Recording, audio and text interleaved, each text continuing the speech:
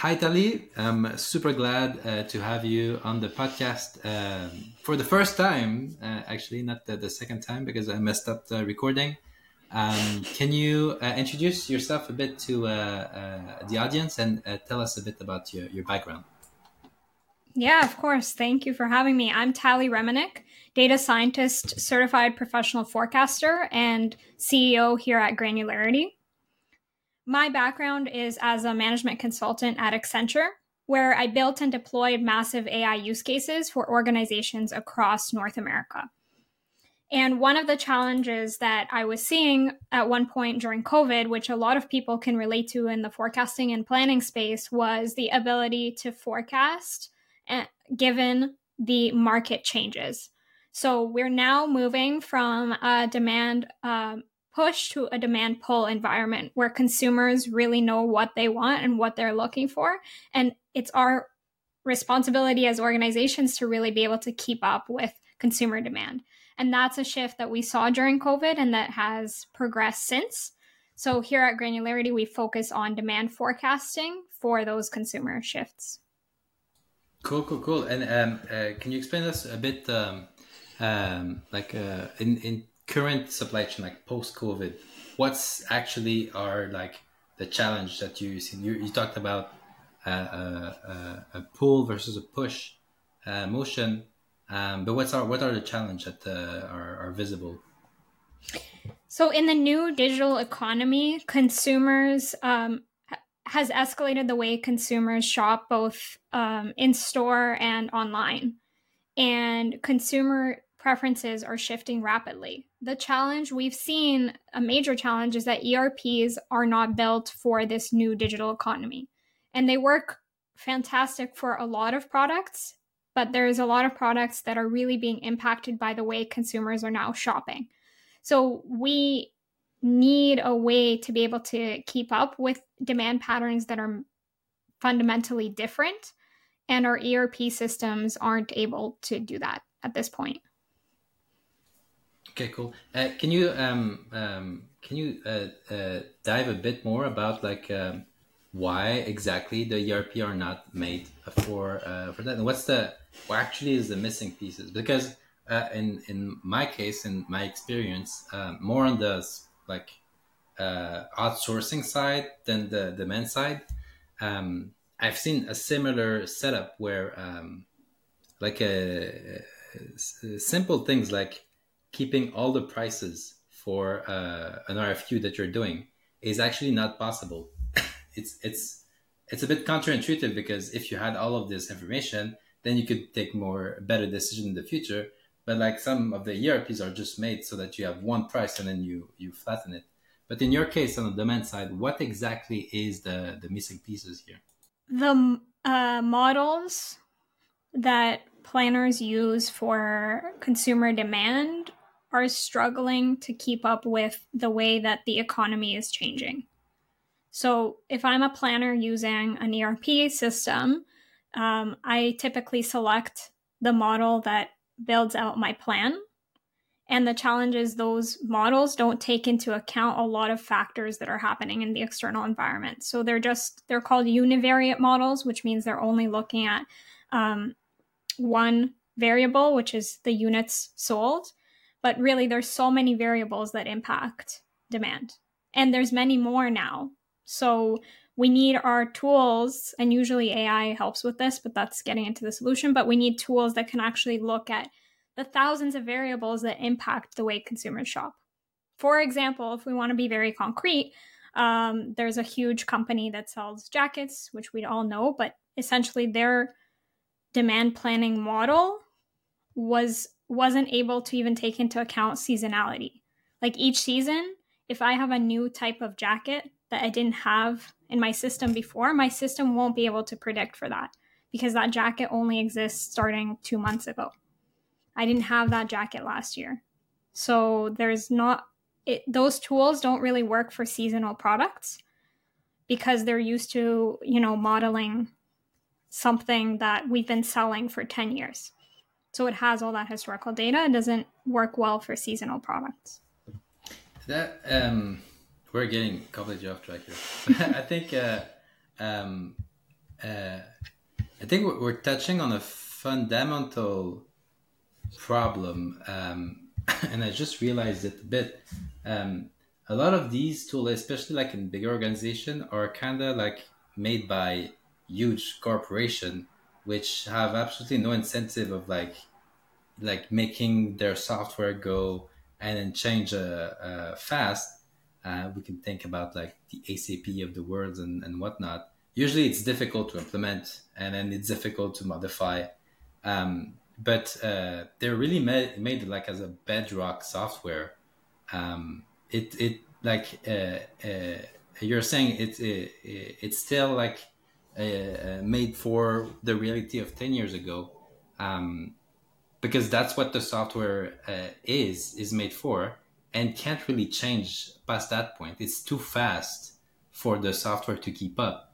And it's kind of a similar thing that I've seen with supply chain management is that uh, like the ERPs are made for like a buyer market, um, a buyer Yeah. market where things are not that complicated, and then you just have to optimize for price, and that's pretty much it. But like all of the change from like the COVID period and whatnot, there's nothing like you look at the software at this point and then before, it's the same thing.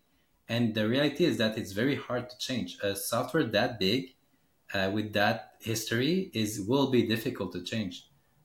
So it's much easier to have that bedrock software augmented by Yeah, exactly. some other I module, completely agree. because that module don't have to have like all of the backbone Yep. needed for this massive operation to run. It just need to do this thing well. So this thing can change fast, but the other thing cannot. Um, Yeah, it's just and the products, it still works really well. The ERP system still, can model really well products that are consistent. It's just we're seeing more of our portfolio of products yeah.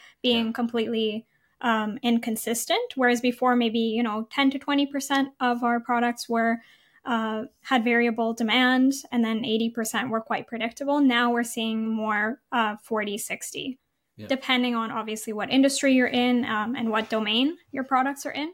So now we really need to focus more on improving the accuracy of those 30 to 40% of products that are seeing variable demand, because if we are inaccurate on those, then our margin across the board is completely off.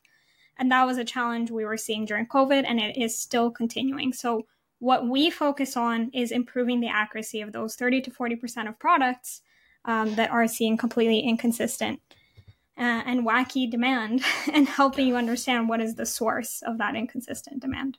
Okay, cool. Love it. I think we're getting some cool insight already. Yeah, can you provide a bit of an example of like some type of organization that are properly leveraging demand forecasting? Like in your opinion, I think you have one. Yeah, I think you have a good one. Yeah, so in terms of demand forecasting, there's an organization that sells bath and body type of products. And what they've started to do is use demand forecasting as a competitive advantage by meeting weekly. So they do weekly planning as opposed to monthly planning. And in those weekly planning meetings, they bring together stakeholders from marketing, from their website team, from their ad spend team. And they all come together each week and they look at the plan and they look at what types of scents are selling much worse than they expected and which ones are doing better. And they actually adjust their inventory planning based on what's happening week over week. And they're still doing it far out, but they do have a little bit more of that flexibility, and because of that, they're seeing a 10 to 20% higher margin than their competitors. That's Uh, yeah, so the flexibility is a really key competitive advantage. And that's why we're seeing more move to weekly planning review meetings. yeah. It made me remember a discussion I had with someone at Bombardier actually, that told me like exactly that same motion happening at the not at the demand phase but at the outsourcing phase, where as things get more and more complex, the best thing you can have and do is work on your communication. internally with the internal Yeah. team in order to pinpoint exactly what the motion and the movement is, especially if like the stuff are moving like on a weekly basis. If the stuff are like a big trends that happens over a quarter, I mean, it's not that relevant to have these type of meeting. But like focusing on communication when things are moving fast is absolutely critical, and this is how you're going to be able to figure out what actually need to tweak and change.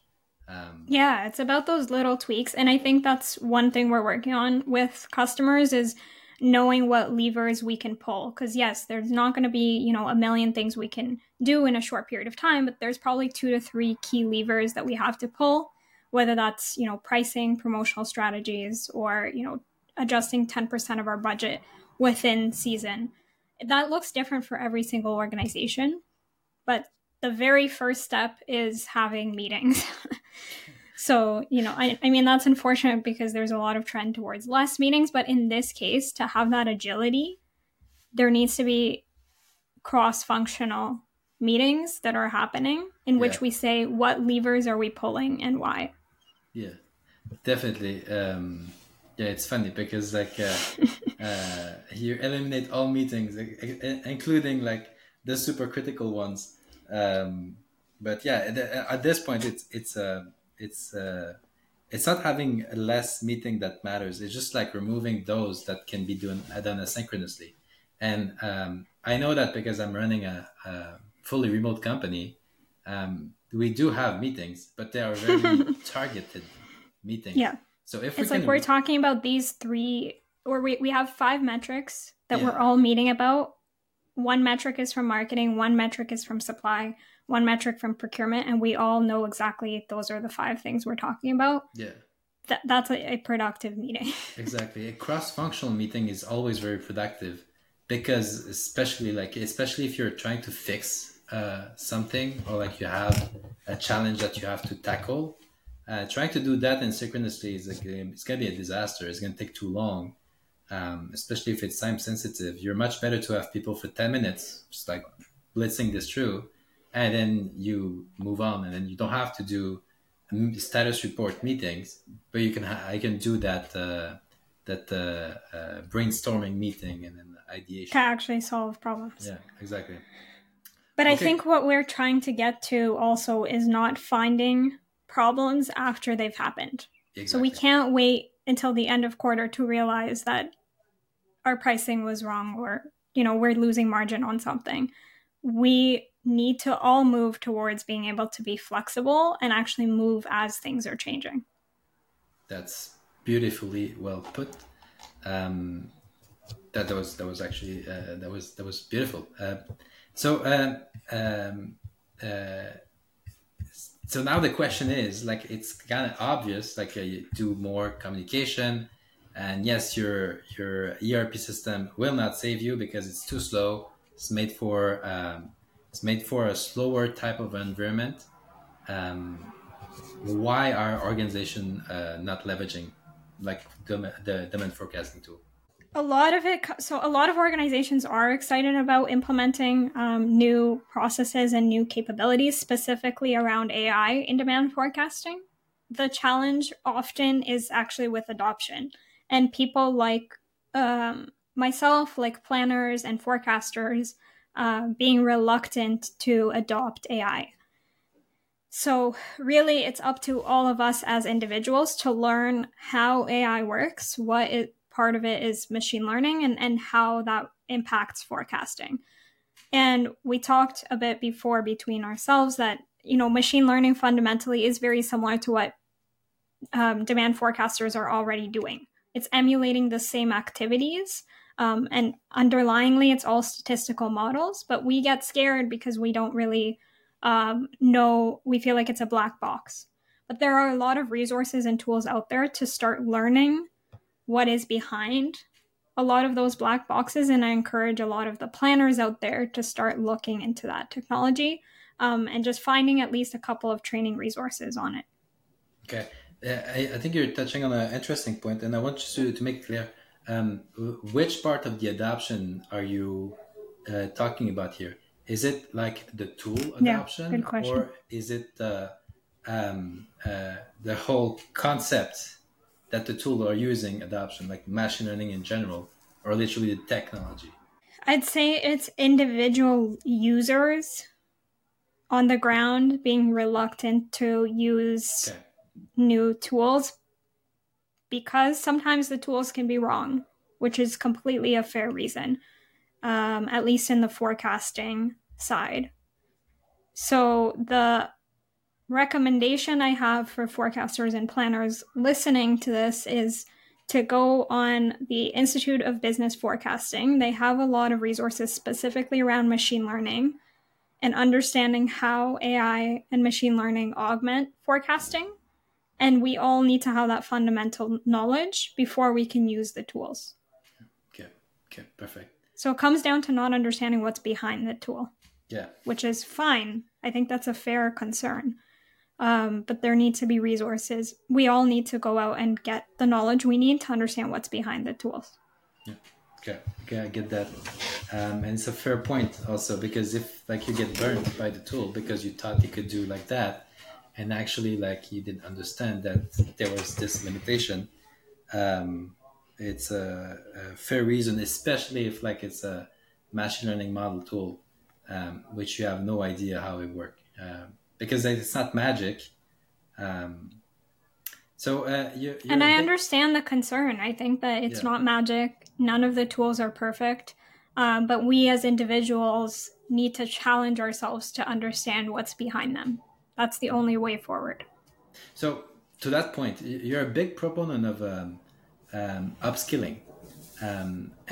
Is it for this? Is it for this reason to be able to have more adaptation, therefore clearing that gap between the fastness of the market and what is actually needed by the team? Why are you so such a big proponent of upskilling? Yeah, I would say that the biggest challenge we've seen to AI in demand forecasting is adoption. So leaders are really excited, and actually, leaders do invest in AI tools and in building AI models. But the challenge always comes when there's a mismatch between the AI models that are built and the planners on the ground. That is the biggest gap that we've seen. And oftentimes it's because the AI models that are built don't work the way they need to and the way that planners need them to. So, in order to bridge that gap, we as planners need to upskill on AI. And then, of course, people building the AI need to upskill on who their users are. And like, that's the only way we can find a middle ground between the two. Yeah, perfect. Love that. A tangential question. Um, um, what's the place of observability in these type of model, especially for demand forecasting? Because you can have a wide range of transparency in a machine learning model. You have like the decision tree model that literally you can plot it and literally know what's up, and then you have like the deep neural network model where like it will take you a PhD level in order to figure out what each of the layers are doing. Um, what's your point? What's your take on this topic, especially for demand forecasting? I went on a tangent here. Yeah, transparency, it depends on every single tool has their own way of explaining the models behind. One way we see is actually showing the data underlying and how what spikes have moved. So oftentimes the problem is we don't know. So we'll see a sales spike in our history and we have no idea where that sales spike is coming from. And then we just keep forecasting forward. Either we ignore it or we make some assumptions about it. What we do at Granularity is we actually bring in the data that helps you understand where that spike came from so that you can say, hey, are we going to see that again? Like whether maybe it's a weather change. Are we going to see that weather change again or not? If we expect that we are going to see that weather change again, then we can forecast it forward. A lot of the times we just ignore the Yeah. spikes or the changes. And the problem is that in this market currently, outliers are extremely important. We need to understand our outliers. We can't just take them out. Okay, I love that. That's a really great answer. Because like you can always figure out which features that came into the model had which and which impact. I was actually doing this during my PhD. It was for brain data, but like it was kind of the same thing because like the it's features. fun. It's fun to know that you are able to have that much accuracy to do X, but it's even more fun to understand which the composition of the feature space actually led to that, because then you can focus and refine both the model, but also your understanding about what the heck is going on. Yeah, and that's exactly what like our goal at Granularity is to help you understand what's going on behind the data points, because a lot of us are just focusing on the final sales numbers without understanding what's behind them. So there's a lot of funny things that come. For example, sometimes it is just from promotional spend, but we've even seen the case where going back to the ERP systems, you can't actually put in your promo to say like we had a promotional period here. So you have to do that in Excel. Yeah. You have to go to Excel and say this was a promotional period, and then I have to emulate that promotional period. Depends on the ERP systems, but there are some ERP systems that don't let you do that automatically. So you do it in Excel. There's also ones that don't even have pricing. So like the model just builds it without the price point. And I was talking to someone in grocery that was like, well, obviously the sale of strawberries is dependent on the price of the strawberries. But the model doesn't show that. Yeah. It just goes by units. So I can't even have a multivariate model, which is simple economics. Yeah. So that's when I was like, okay, this is really a problem. When I realized that the ERPs don't have pricing, some of them. It's crazy. Like it looks like it looks completely bonkers when you look at it from the outside. You're like, why are you like, is this company running it this way? And you look at the software and like, why is it done this way? But then, like, I've also talked to a bunch of people that were actually building ERPs, and then one thing that they absolutely hate is when their customers from this or this niche are asking them about doing this for a module, because for them it's just pure headache. Because it doesn't necessarily mean that the people that are bought this ERP for the strawberry stuff, the feature that they're gonna build will be translatable to the others customers. So then they have to kind of balance this thing out. And what happens is that they're gonna make a very average module, and then no one will be happy, but the thing will be done. So they actually much prefer partnering up with another outside software and then just making the connection. And then a lot of the ERP system are kind of transitioning toward that mode of operation. Instead of like having to deal with like all of these ad hoc type of requests. And now when you look at this in this sense, more economically, it makes sense. They don't make that much money from these requests, and they actually lose that in the customer support. It's much better if the customers are happy, and then you have to do nothing but to provide an API to whatever company that made that customer happy. And that's why we are working on partnerships as well, because, there's a need for demand sensing, which is what we're talking about. But the companies that are the ERPs, they have so many other priorities because they're trying to build like a whole backbone for the organization, which is why I don't take away the fact that the ERPs work amazing for a lot of foundational, like you said, it is the foundation. So again, I don't think either of us are taking away from the importance of that foundation. We're just saying when it comes to, AI forecasting or demand sensing, that's just not their priority because they have to do so many other things. So that's where we come in, and obviously that's why integrations are important.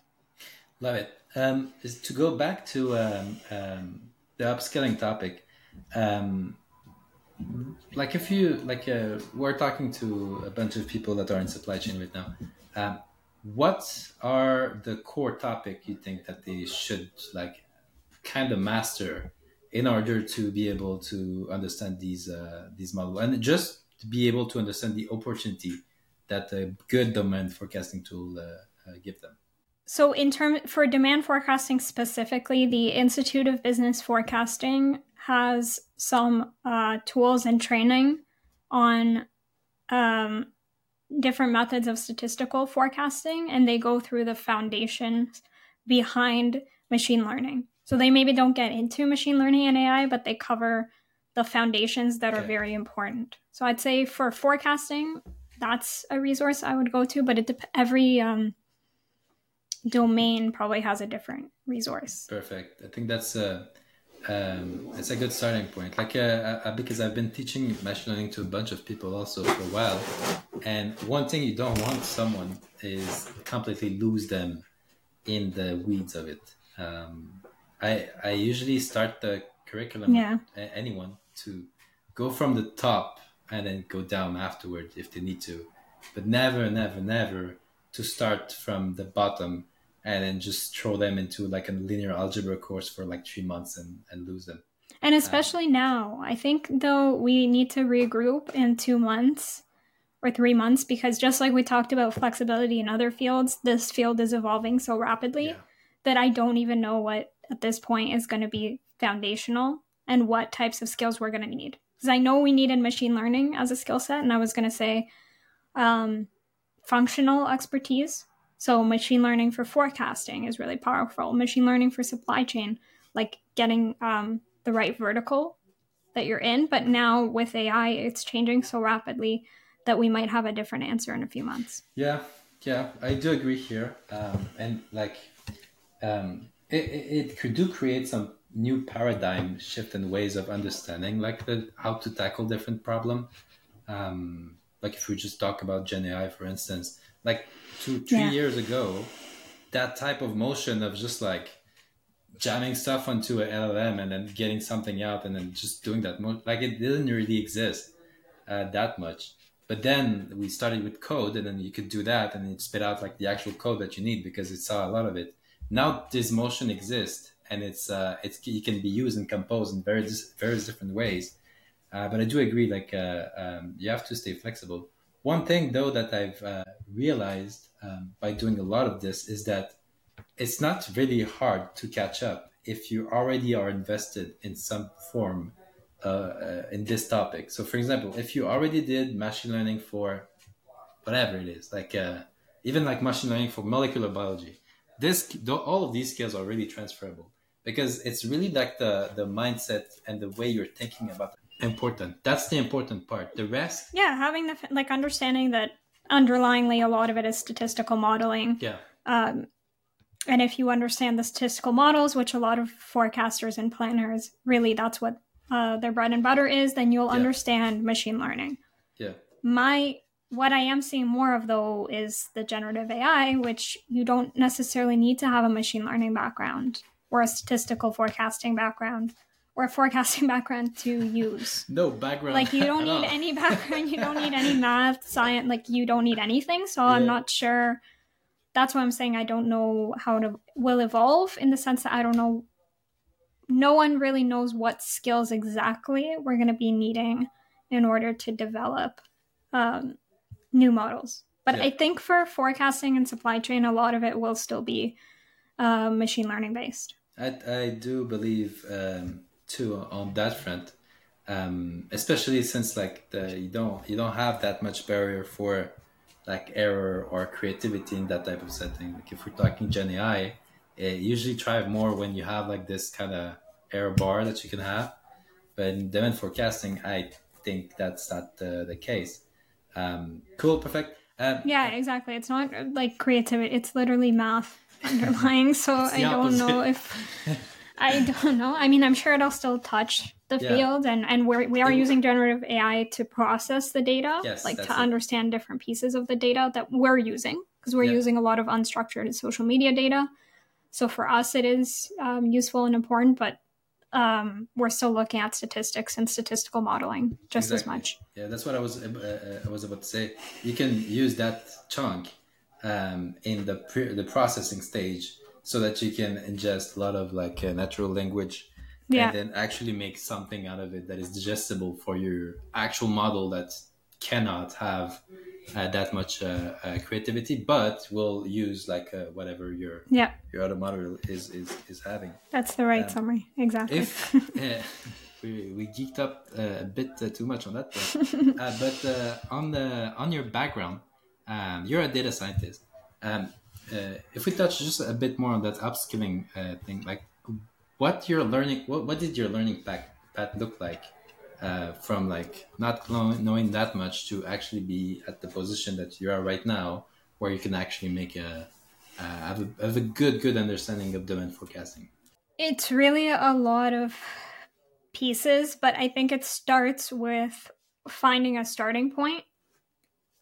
That's the biggest piece of advice. So there's so many resources out there, but choosing one or two resources. Hopefully, your organization has some starting points for you. And I think more and more organizations are having training, but just finding your one starting point Yeah. and spending a couple months with just that starting point. For me, it was the Python side. Like I knew foundationally, that's the first part. I already had a statistics background, so I had that side of it, but the coding side was what I had to learn first. Yeah. So I started there, and just basically once you lay a foundation, you just keep growing on it. Most people, the biggest challenge is knowing where to start. Yeah. Yeah, that's it. I think you nailed it pretty well. Um, it's really iterative. It's because like there's so many niche and there's so many different type of machine learning that you can use and whatnot, depending on the problem.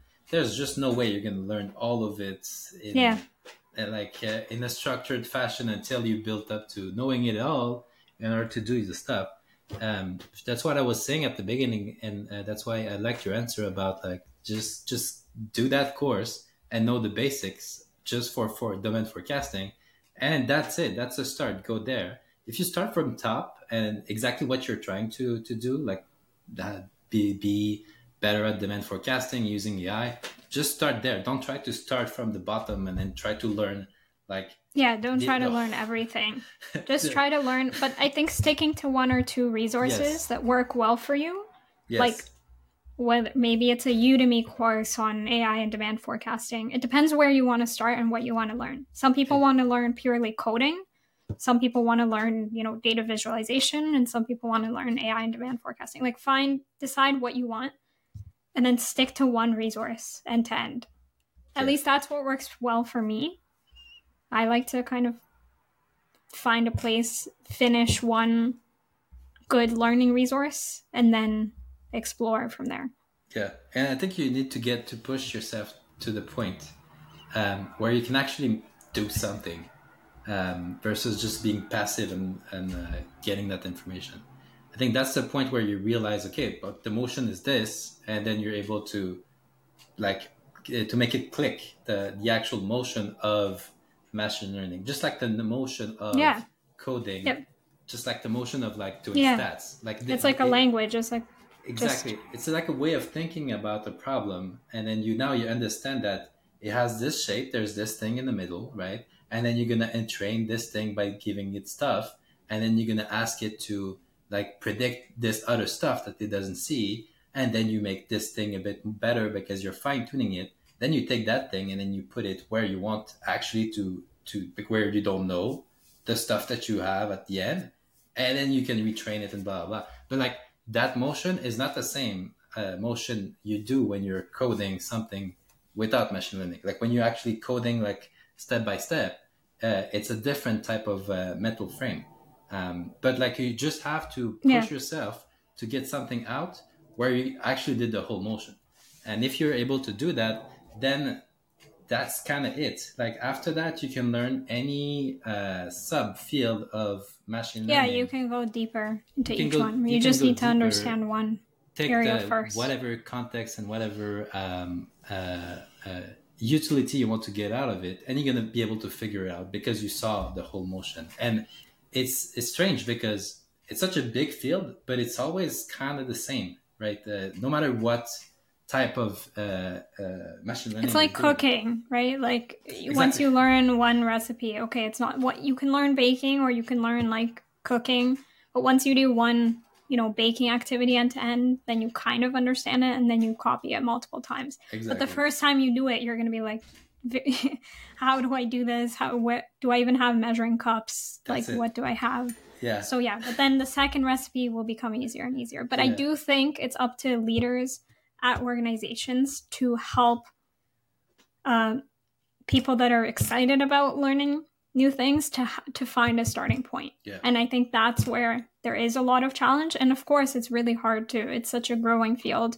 It's evolving every day, so it's hard to find a starting point. But I think leaders are really excited about bringing in AI and upskilling their teams. And we're seeing more and more of that because they want their teams to have that knowledge. So leaders at your organization are, we're all working to give people a starting point. And I don't know if Axia has training modules as well, but I know there's more and more training out there. Yeah, there is, and it's absolutely crucial. You're totally right. I was talking to someone that was at Rio Tinto, and that was actually upskilling herself with the help of the company. And it's fantastic because you're developing that capability internally, and then this person is able to show to the other person how things are done, and then it's just organically you're able to have a better prepared organization. And with these type of skills, the other thing is that if you look at historically where the data scientists and those type of people are coming from, like the machine learning engineer and whatnot, there was no stream of machine learning exactly. in university. It's a bunch of people that were doing PhD and masters in weird stuff. They were studying. And then it got called machine learning later. Yeah, or exactly. Data science. What is data science? I don't know. I just did statistics and then I learned how to code, and you put those two together and that's data science. You're off to but I'm not. People don't. Yeah, exactly. But organizations and leaders are really excited to get more and more people upskilled, and I know quite a bit of organizations now who are using internal talent because it's also hard to get, talent in AI and demand forecasting. So, let's train people that are already excited to learn it. Beautifully said. So to kind of end this podcast, do you have any emerging trends or technology that you see that are promising to enhance the potential of demand forecasting? I think we touched a bit on some. Can you recap all of this? Yeah, as I said, we're seeing a large shift in consumer preferences moving faster. We're seeing, monthly and weekly shifting preferences. So tools that can really provide flexibility are what we're seeing more of. Tools and capabilities in, again, understanding what's happening in the consumer market and how that impacts our products and our internal plans. Perfect. Fantastic. I think that summarized it pretty well. Tali, that was amazing. I think there's a lot of good nuggets in there of information. Where can people reach out to you if they want to learn more about demand forecasting? Yeah, so you can reach me at on LinkedIn, Tali Remennik. That's the best way to reach me. But you can also send me an email at tali.remennik@granularity.ca. Perfect. And I'm sure we'll include it below as well. I will include it below. No worries about it. So, Tali, thank you very much for this podcast. It was pretty fun. We went into a few tangents, but I think it was all worth it. And this was the Data Driven Supply Chain Podcast with Tali Remennik.